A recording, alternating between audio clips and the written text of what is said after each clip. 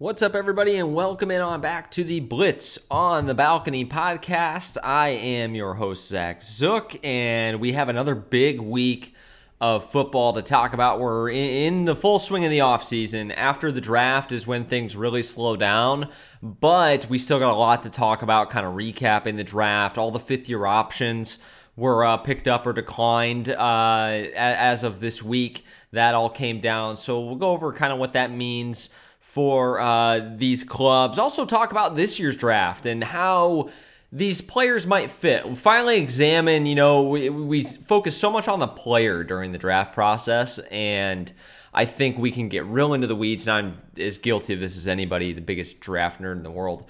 But we get real into the weeds on the player, and then I talked about this in the fall and leading up to the draft. The fit is ultimately what matters the most.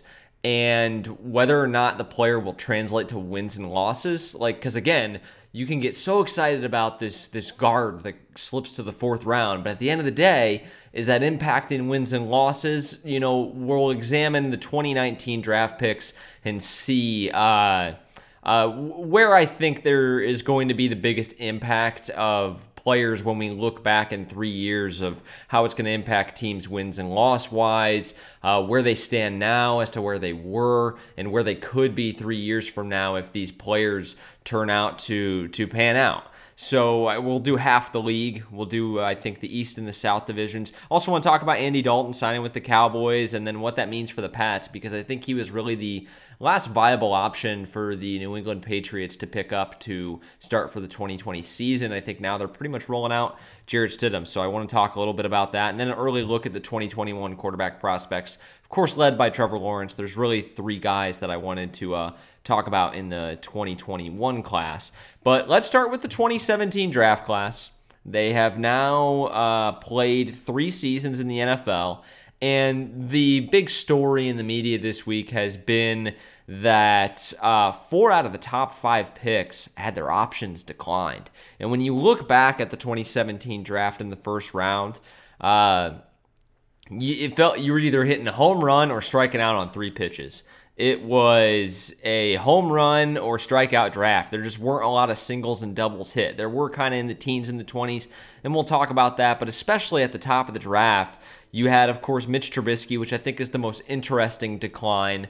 The Bears decline his option, and what this means for, I want to hone in on the Trubisky option a little bit because I think it's the most interesting in the draft, because you had a team in the Chicago Bears that traded the farm to move up 1 pick from 3 to 2 to ensure that they took Mitchell Trubisky ahead of 2 quarterbacks in Deshaun Watson and Patrick Mahomes, who have become superstars.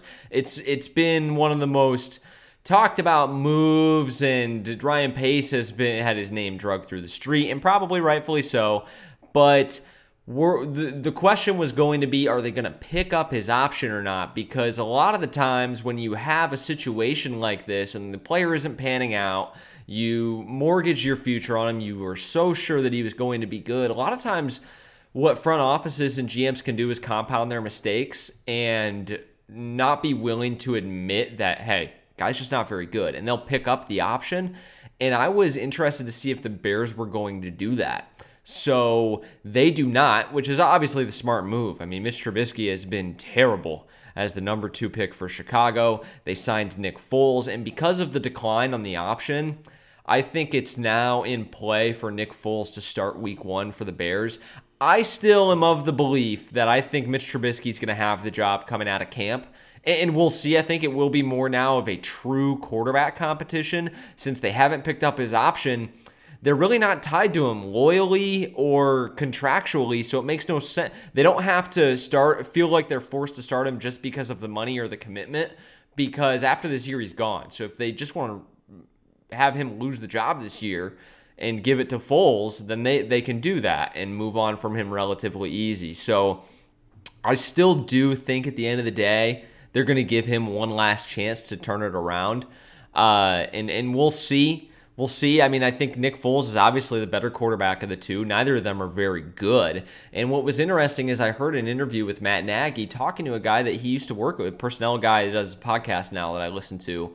and he had interviewed Matt Nagy. They worked together in Philadelphia, and he told him that he was still believing in Mitch, it seemed like, and it was still going to be Mitch's job in 2020. He knew he had to play better, but he was still going to get another shot. And your words and your actions here, if you're the Chicago Bears, are two completely different things. And what I would advise the average NFL fan or viewer to listen to is always the actions, because the team is going to tell you what they think of the player.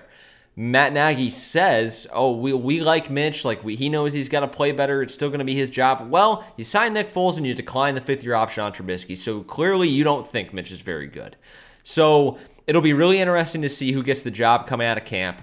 If gun to my head, I still got to say it's Trubisky, because I think they'll give him one more chance to start. Then when he flounders week 4 or 5, they go to Foles, and I think the Trubisky era is over in Chicago. But the other 4 picks now, if we can get to the rest of this top 5, you had Solomon Thomas declined by the 49ers. You had Leonard Fournette declined by the Jaguars, and Corey Davis declined by the Titans. And 2 of those guys were viewed as a reach by the majority of people in the media. I actually thought Corey Davis was awesome coming out. I still do think he's a really good football player, a technician, a route runner, just a really, really good wide receiver.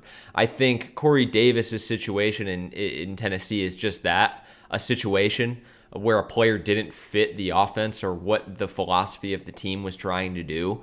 I think his connection with Marcus Mariota just wasn't there, and Marcus Mariota isn't a very good passer. And so I think that really derailed Corey Davis's career, and that's what we're going to talk about in a little bit with some of these 2020 draft picks. Sometimes it's not always the player, and I'll be really interested to see what the next chapter of Corey Davis's career has in store, because I think if he can get on a different team and a different offense that better uses his skill set, that he could actually have a really good career. And I'm a little biased. Both my parents graduated from Western Michigan. Because of that, I watched almost every snap he played in college. He was statistically the best college receiver, I think, of all time, in terms of receptions, career receptions or yards. So he was very, very talented coming out, and I believed in the talent, whether he plays in the MAC or not. You still get plenty of good players that come out of the MAC, regardless of the competition level. He hasn't been a terrible player. It's just A.J. Brown burst onto the scene. He clearly developed a connection quickly with Ryan Tannehill.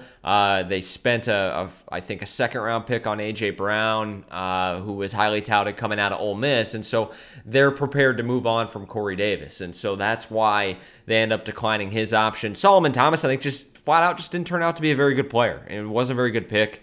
He had his ups and downs, especially mentally. I know he was going through some off-the-field stuff in terms of depression and some anxiety, and so you never obviously like to see that, and I think that derailed his career a little bit. But from people that watch tape that I've heard and from what I've seen from him on the NFL field, he's just not a very good player. So the 49ers, luckily, they have an embarrassment of riches on the defensive line, and they're using him as a rotational piece. And he's fine as a rotational player, but you didn't invest the 3rd overall pick in Solomon Thomas to be a rotational player. You invested the 3rd overall pick in him to become Aaron Donald, to become Nick Bosa, to become Dee Ford, right? You invested that pick for him to become the monster on the defensive line that they had a season ago. DeForest Buckner, Eric Armstead, the list goes on, right?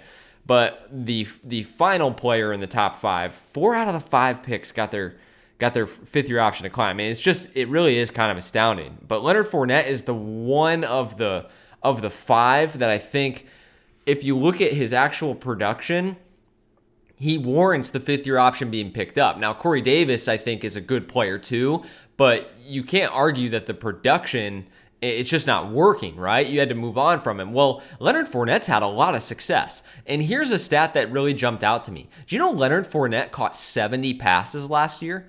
We look at him as this downhill bruiser, but Leonard Fournette caught 70 passes in the offense last season.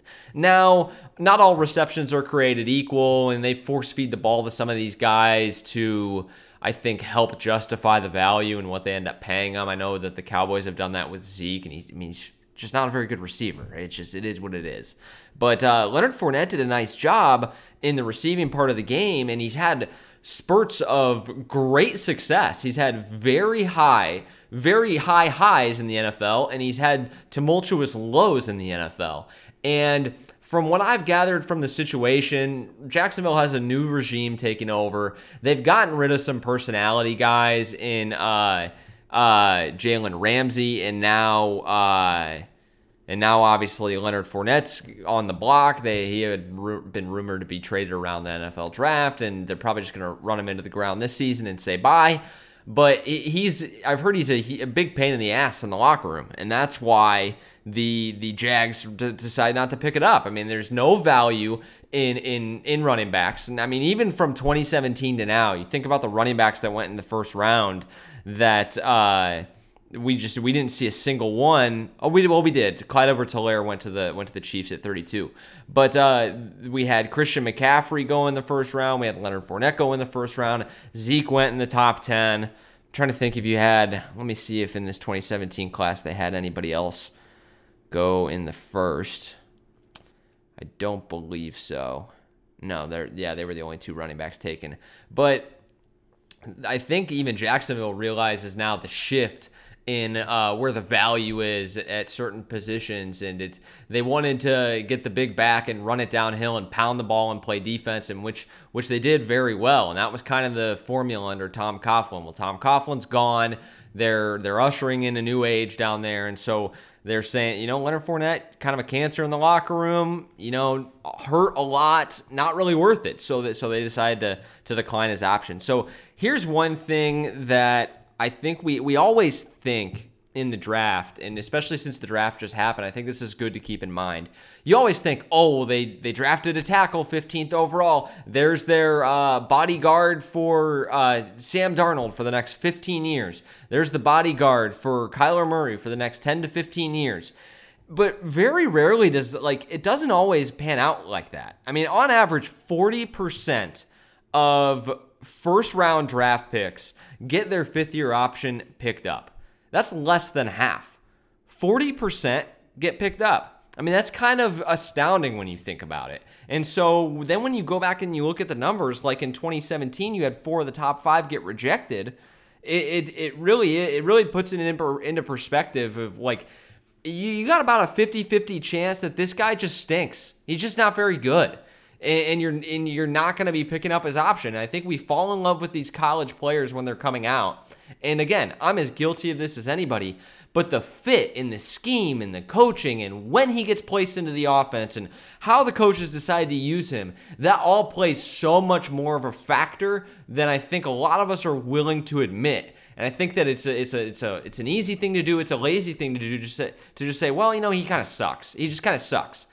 But the fit and the scheme, the timing, it all matters, right? And the fact of the matter is, 1 and 2 of these guys is going to be dropped into a situation, whether it's for talent, lack of talent, you just missed on the eval, or whether it's from a fit purpose, they're not going to get their fifth-year options picked up. I mean, it's kind of crazy to think about. Then you got the guys that did get picked up.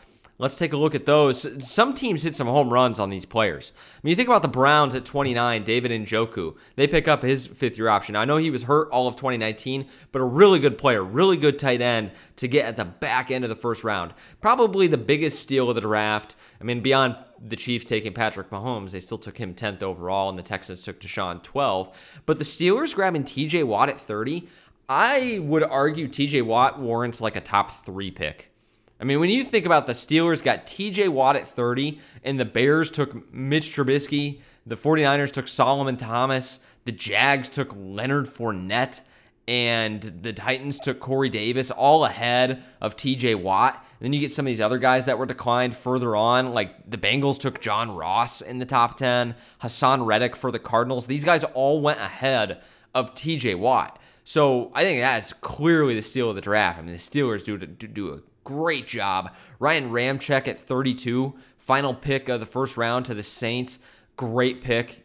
Outstanding guard down there for New Orleans. Then you get the guys that had their fifth-year option picked up that have just been okay. Like Jonathan Allen did a little bit better in 2019. The Ravens really crushed it with the Marlon Humphrey pick at 16. Derek Barnett for the Eagles, like he's been okay, like about what you'd expect. Evan Ingram for the Giants, he's had some ups and downs. Jabril Peppers on the Browns, now on the Giants, had his picked up. So like, there's some guys that you expected, but I think the steals of the draft, TJ Watt, Ryan Ramczyk, David Njoku, the Bills grabbing Trey White at 27, I could make an argument that he's the best corner that was drafted in the first round. And that is a draft that includes Marshawn Lattimore, who is very, very good. Adoree Jackson to the Titans at 18. I think there's no argument that Trey White's better than him. I mean, Tre'Davious White to the Bills at 27. Some of these teams that drafted at the back and really hit homers. And that's just what this draft felt like. It was a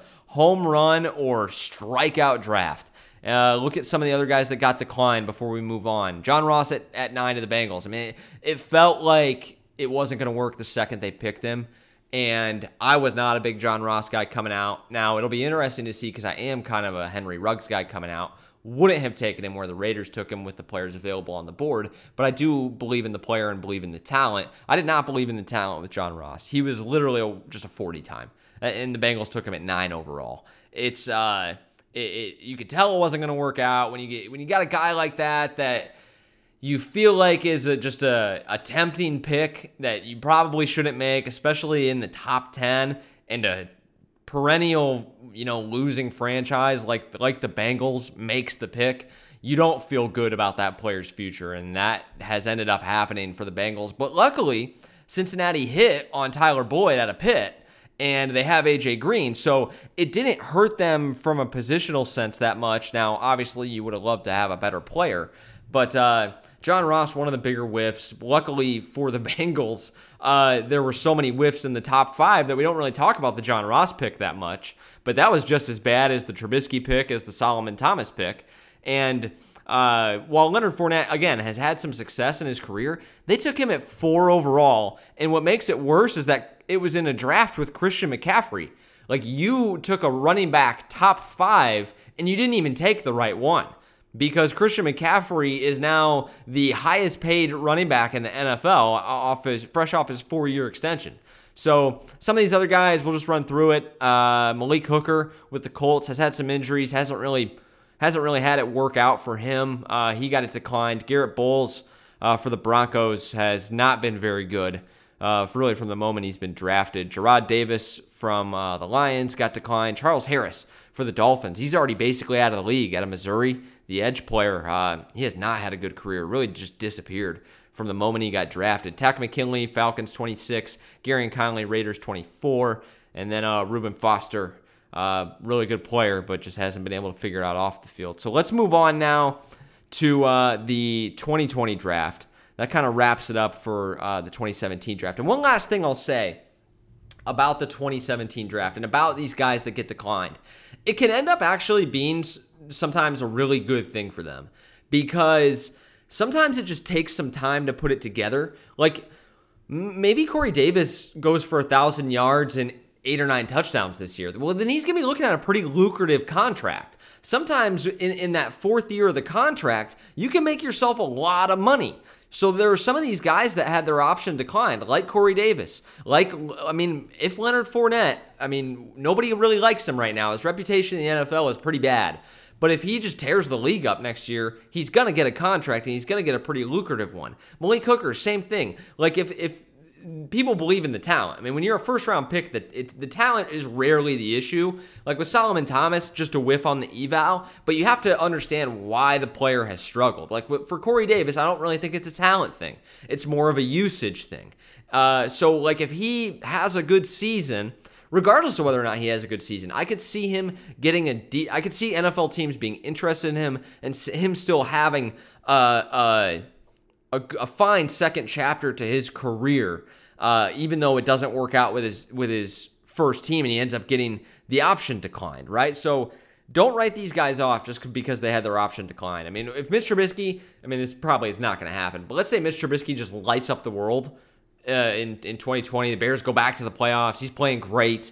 And and maybe they win a playoff game, then Trubisky's going to probably get extended, and he's going to make a ton of money doing so because that contract year is so important. So it's really these guys' last chance to kind of prove their worth. So let's move on to the 2020 draft. We'll do the AFC, NFC East. We'll do the AFC, NFC South. And I'll just kind of run through the picks, and we won't spend a ton of time on it, but just talk about the fit. I think the Buffalo Bills, when you look at their culture, they don't have a lot of stars on the team, right? They just have a lot of really solid players, and I thought they continued with that in this draft. AJ Epinesa from Iowa perfectly fits that mold. He's a guy that isn't going to be Nick Bosa, right? Coming off the edge. He's a 4-3 defensive end, hand in the dirt guy, can play the run as good as he can play the pass, but not really elite at either, right? So he's a perfect fit for Buffalo. I mean, I'll be really shocked if he doesn't end up becoming a pretty good player.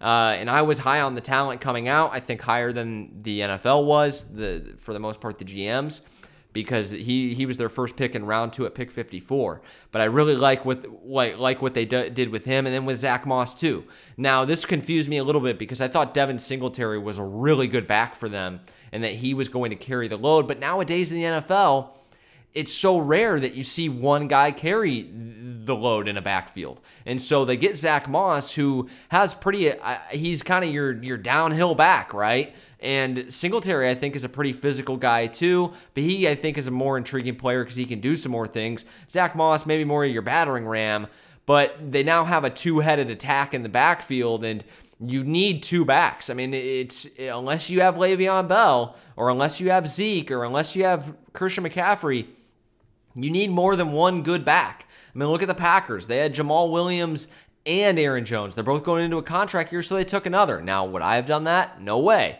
But that's what they decided to do. And a lot of other teams, they used 2-3 backs in the backfield. I mean, the Broncos, for example, in the offseason, had a great offseason when you combine the additions in free agency and the draft.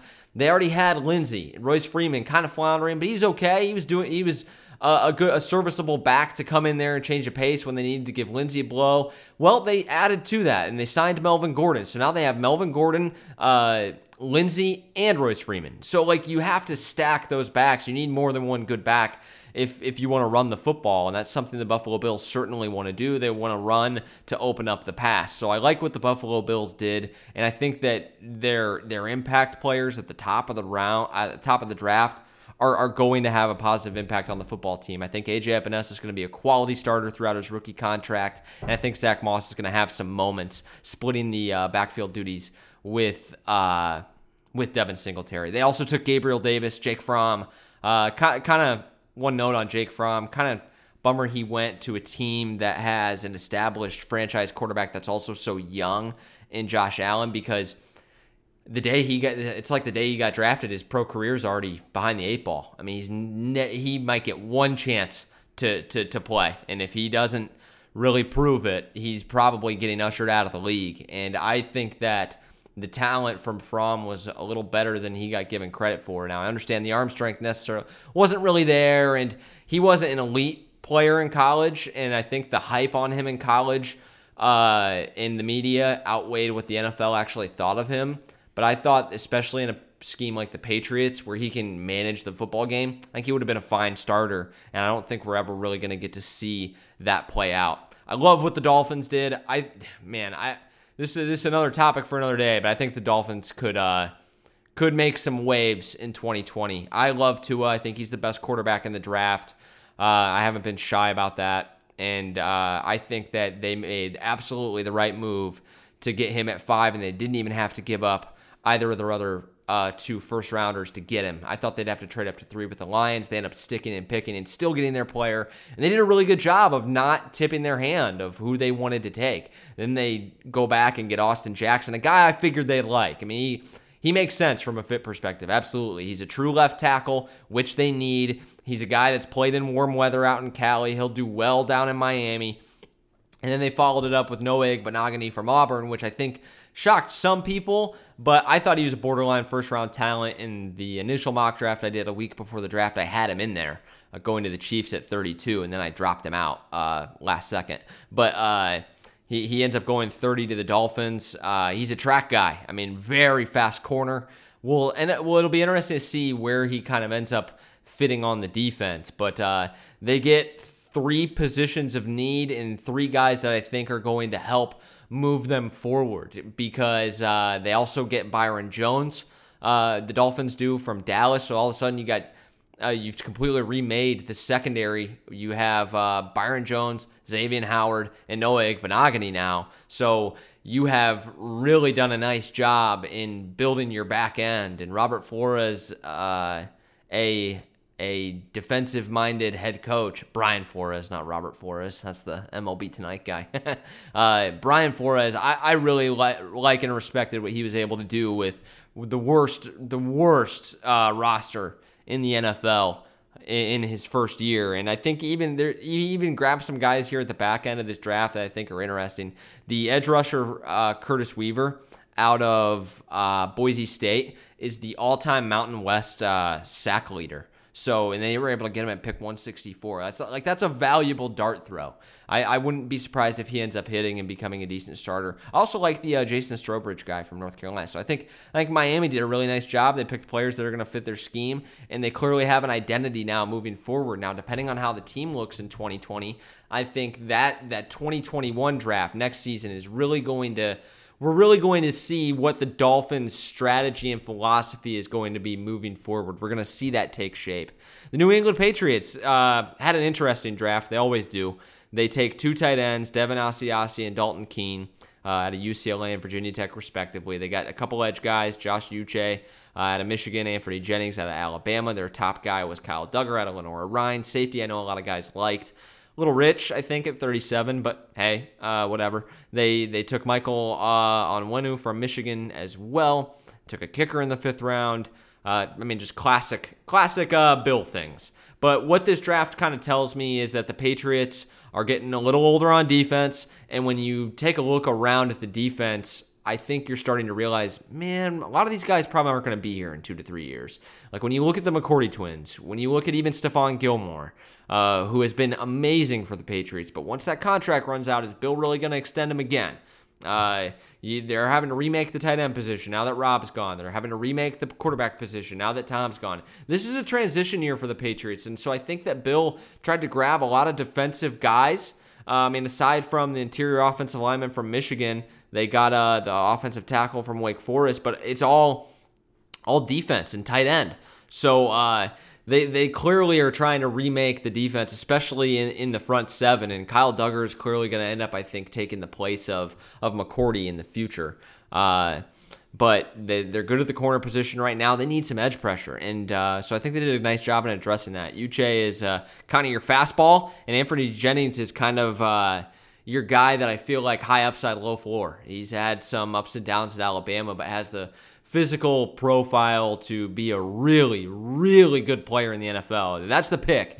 Round 3, 87 overall, Anthony Jennings, Alabama. If you look back at this draft and one of the guys becomes an All-Pro, I think it's Anthony Jennings out of Alabama, coming off the edge, because he has sack potential. He has some rush moves. I watched recently for PFF the entire Alabama Southern Miss game, and he was a factor in that game and a very good player. And what he's able to do when he's healthy and when he's right, he has a very high ceiling. The question is whether or not he's going to reach it, obviously, and that's why he went in the 3rd round. New York Jets, they get Mekhi Becton, the Mountain out of Louisville. They come back, they get Denzel Mims. Then they get Ashton Davis. They got an edge, Jabari Zuniga. They really jumped around in terms of positions. They get one of my favorite players in the draft, Bryce Hall, corner out of UVA. Injury issues, but if he's able to stay on the field, awesome ability out of UVA. But I don't know if these guys are going to hit for the Jets. I think they took some guys. This could end up, when you look back at it, being a really, really down draft. I wasn't as high on Denzel Mims as some other guys were. Now, I liked him. I think his size and speed is pretty rare, and if you can get your hands on that, I think that you have to. He really helped himself with his combine, though, and when you look at him actually play, he was a good player, not a great player. So it'll be interesting to see how he works, because I think he's instantly going to be the top receiver there now now that Robbie Anderson's gone, along with Jamison Crowder, who will work the middle and the slot, and then they got the tight ends. But he's going to be the top threat outside immediately. So is he ready for that in the NFL? And then Mekhi Becton, I feel like whenever you take a guy that big, they're either going to be really good or really bad. So hopefully he can protect the blind side of Sam Darnold. I'm pretty high on him. I think he's a good player, and I think a lot of people around the league are as well. Ashtyn Davis, another interesting one. They got him to pair up with Jamal Adams, and if Jamal Adams, it feels like he's plotting his exit strategy, they can replace with Ashtyn Davis, who, again, track background, interesting physical profile with some tools. He actually absolutely gave Justin Herbert some fits. So I kind of like what the Jets did as well. I mean, I think that the Denzel Mims pick, you could look back at that one and end up seeing, well, that was a pretty bad pick, but we'll see. Dallas Cowboys, I think, here. Hold on. Talking a lot. Dallas Cowboys, as we get to the NFC East here, before we move on, CeeDee Lamb, Trevon Diggs, Neville Gallimore, Reggie Robinson, Tyler Biadasz out of Wisconsin, Bradley Anae out of Utah, name you heard a lot, ended up going in the 5th round. The steal of the draft in CeeDee Lamb, clearly. A lot of people had him as the best wideout in the draft. I thought he was second best, but it was really close. They get him to pair with Amari Cooper and who do they have on the outside? Gallup. So the thing is, like, I wouldn't play CeeDee in the slot. I really wouldn't.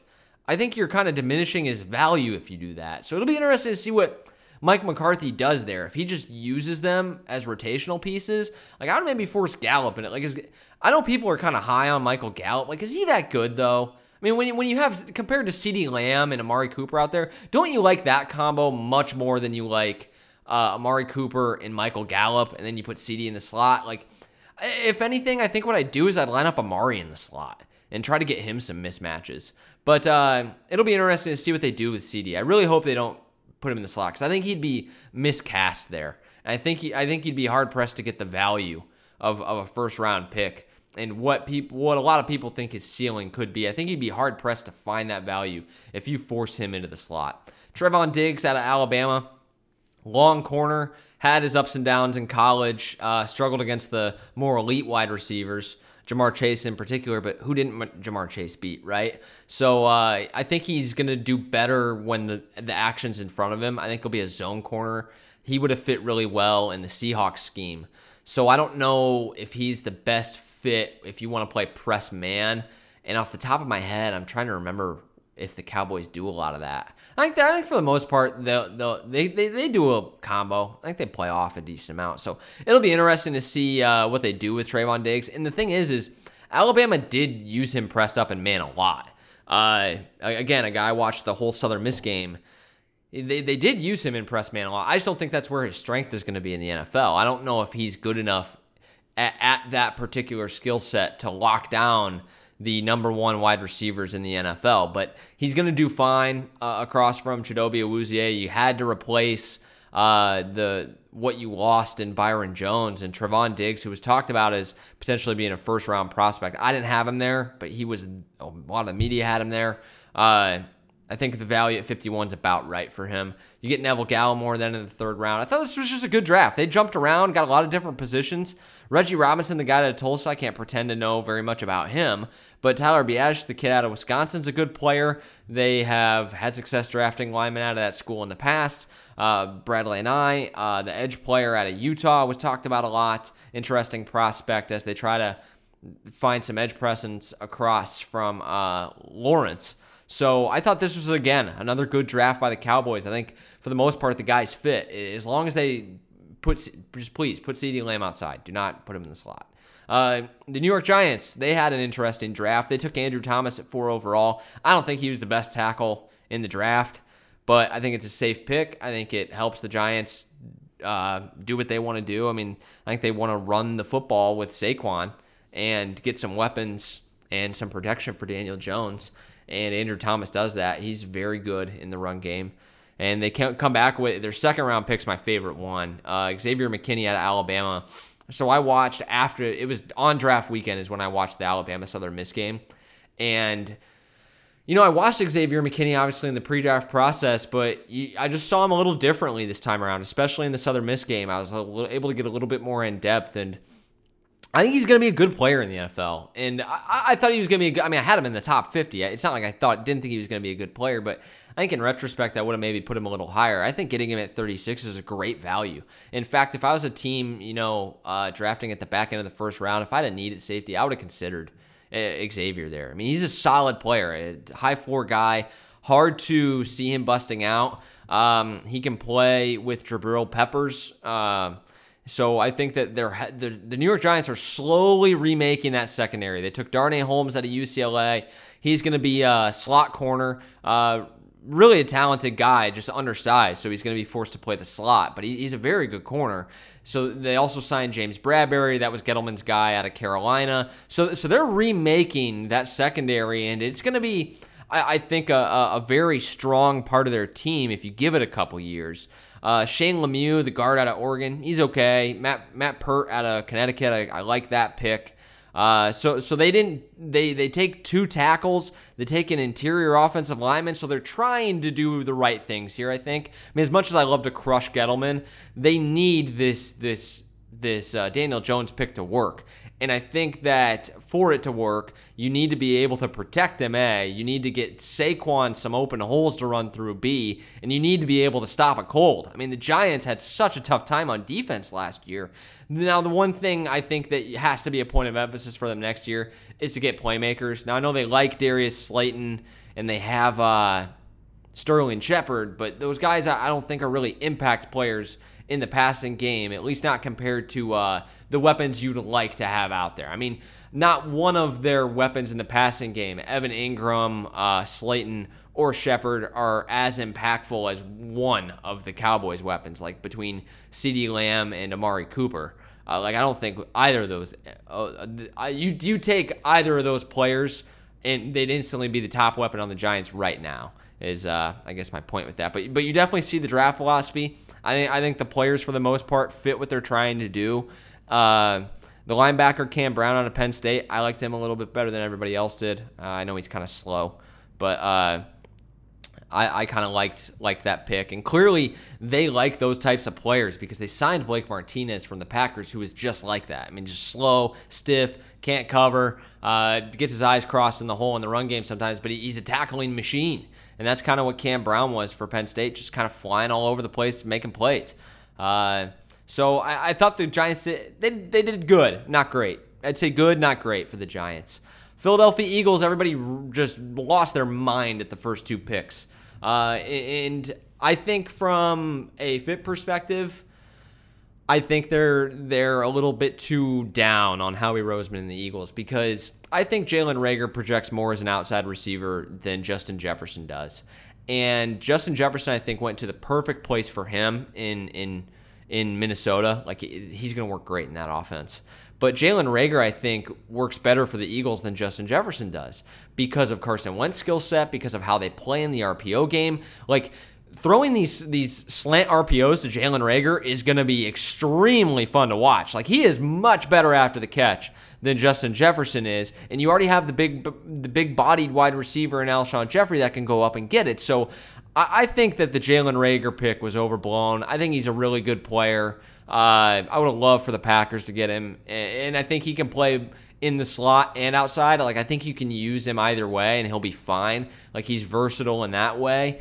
But I think he projects more as like, if you want a guy on the outside, if you need a guy on the outside, which Philly clearly does, some guys that can separate, because Alshon isn't doing that anymore, then I think Reagor is a better option for them than Jefferson. I mean, I think I'm in the minority on that, but I think that they made the right call when it came to Reagor over Jefferson, just for the offense that they're running. The Jalen Hurts pick, we've talked about that ad nauseum. My favorite pick that they made was Kayvon Wallace, the safety out of Clemson. They list him as a corner. He's going to play safety. He's going to be in that Malcolm Jenkins role. And I comped him to Malcolm Jenkins coming out. It's so funny. Like, he is going to be just like Malcolm Jenkins. I think in the 4th round, he's going to be one of those guys you look back on, holy shit, they just got like a 10-year starter in the 4th round. I think Jack Driscoll, you could look back and say the same thing about him. Out of Auburn. I know colleagues that I have at PFF love Jack Driscoll. So he could end up being a really good player. Quez Watkins out of Southern Miss. They got him in the 6th round. I watched him out of Southern Miss in that Alabama game. Wasn't that impressed with him. I probably wouldn't have drafted him. But what's interesting is they took Jack Driscoll in the 4th round out of Auburn. Then they went back and they grabbed the left tackle out of Auburn too, Prince Tega Wanago. So interesting draft for the Eagles. But I think they got a lot of good players. I think they did. And I think that their players fit their scheme. Let's move on to the Washington Redskins. And I think that's it. Yeah, then we can move on. Washington Redskins go Chase Young, Antonio Gibson, Sadiq Charles, Antonio Gandy Golden, Khaleke Hudson. I thought they did some nice things in this draft. I just think they drafted good players. Sadiq Charles in the 4th round was like a 2nd-round talent, I thought. It was more off the field stuff.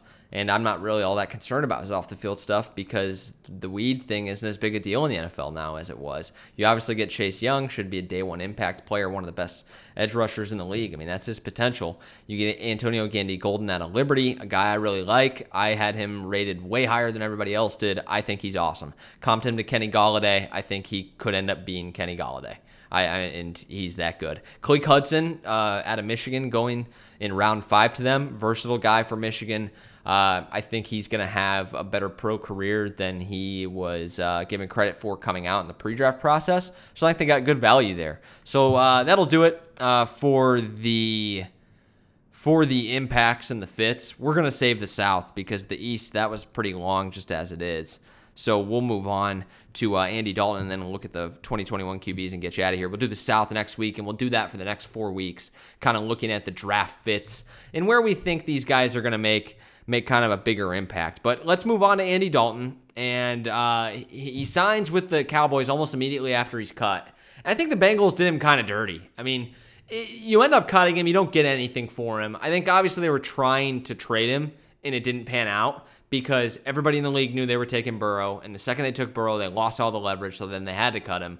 But I think this is like, and I hate to crush the Bengals here, but this is why, you know, certain videos or certain franchises. Sorry, something popped up in my head. Popped up on my computer, and I said videos.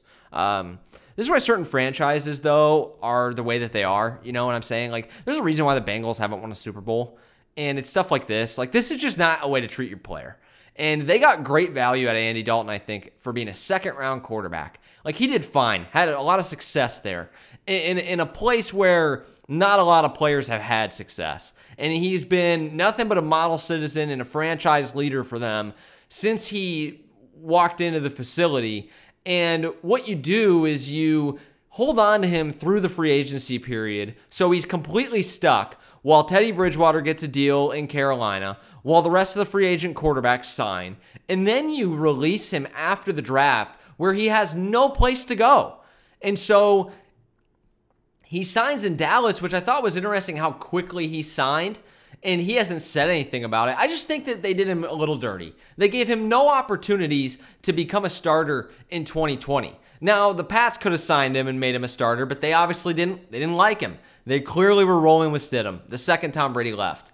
Because they had chances to get a number of other guys, and they decided to stick with Stidham and ride him out for a year, knowing that the cost to acquire any of those players a year later is not going to be more expensive than it is now. Right? Like, if they want to sign Andy Dalton after 2020, they're going to be able to do it for maybe even cheaper than they could right this second.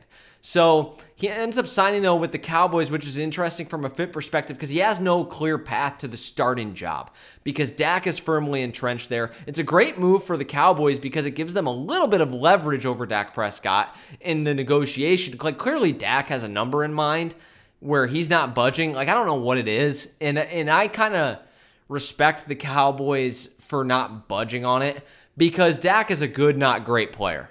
And he clearly thinks he deserves to be paid like a Carson Wentz talent, and he's just not.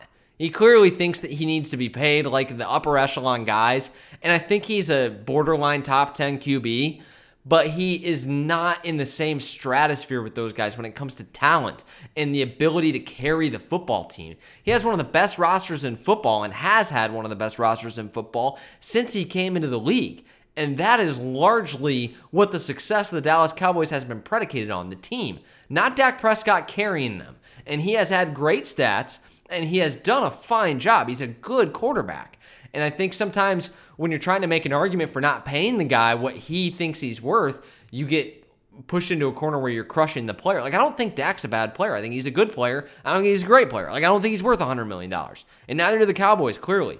So I think signing Andy gives them a little bit of leverage, because is the drop-off from Dak to Andy, especially considering what the Cowboys have on the roster, is it that great? Is it that great of a drop-off? Like, sit there and think about it for 5 seconds. Think about the success Andy Dalton's had with those Cincinnati teams when they were coasting through the regular season. Now, they always choked in the playoffs, and that's what people remember. But think about Andy Dalton's play in those seasons. Is it really that much of a difference from what Dak Prescott is giving the Cowboys now? If you dropped Andy Dalton into the starting role in Dallas, would it be that much of a drop-off to where you could then invest the assets and the money you'd save in letting Dak walk somewhere else? I think that's a very interesting scenario. And so I think it was a good move for the Cowboys. For Dalton, it's a little puzzling to me. He's from Texas. He gets to at least go back home and be close to his family in what's probably going to be a gap year in his career here. But my 3 takeaways are kind of a shitty move by the Bengals to wait till the draft's over, to wait till free agency is over, and then release him. I mean, that's just a low-level move. That's a low-level move by an organization that's pretty low-level and has been for a while. So that's my first takeaway. Second takeaway is a little odd by Andy to go to a team where they have an established franchise QB, but a good move by the Cowboys to lock up a good backup in case something were to happen to Dak. And you have a guy on the roster that's fully capable of running the offense. Should you say, you know what, Dak, fine, dude. Well, go see what you're worth on the open market. You're playing quarterback for the Dallas freaking Cowboys, America's team. You know what? You go right ahead. Go play quarterback for the Redskins. Go play quarterback for the Panthers, and you go tell me how that works out for you, because we'll just run it back with Andy, and we'll be fine. So I think that's a great move by the Cowboys. And as this contract negotiation will surely become the story of the league over the next probably 6 to 8 months, I think we'll look back on this as having potentially more impact than we think it has right this moment. The final thing I want to talk about is the 2021 QBs. There's 3 guys. Trevor Lawrence is clearly the leader in the clubhouse to get drafted number 1 overall. If he doesn't get drafted number 1 overall, I'll be shocked. The next 2 guys are one you've definitely heard of and one you've probably never heard of. It's Justin Fields out of Ohio State and Trey Lance out of North Dakota State, FCS, same school Carson Wentz went out of. And I think Trey Lance right now, like, I've watched them both a little bit. I haven't watched Lance as much as I've watched Fields, obviously, playing at OSU. I don't think Fields is a very good pro prospect right now. And I reserve the right to change my opinion on this. I want to watch him play, obviously, this next fall and his audition to the NFL, see how he does. But I don't think his skill set really translates to the pros. He is not nearly as good of a runner as Kyler Murray or Lamar Jackson, but he has prototypical NFL size. He's 6'3".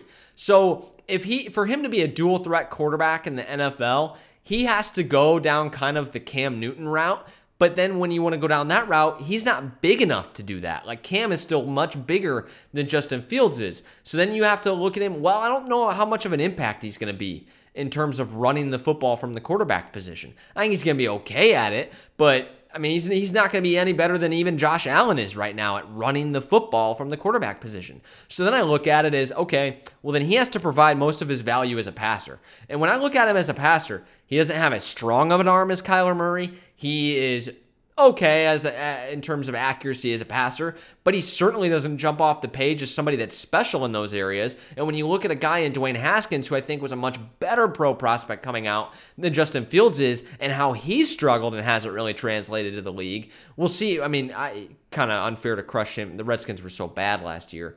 But if he keeps on the trajectory he's on, then you look at the quarterback coming out of school that you don't even think is as good as Haskins. Boy, I have a hard time taking him in the first round. And we'll see. Again, we got to see his senior year.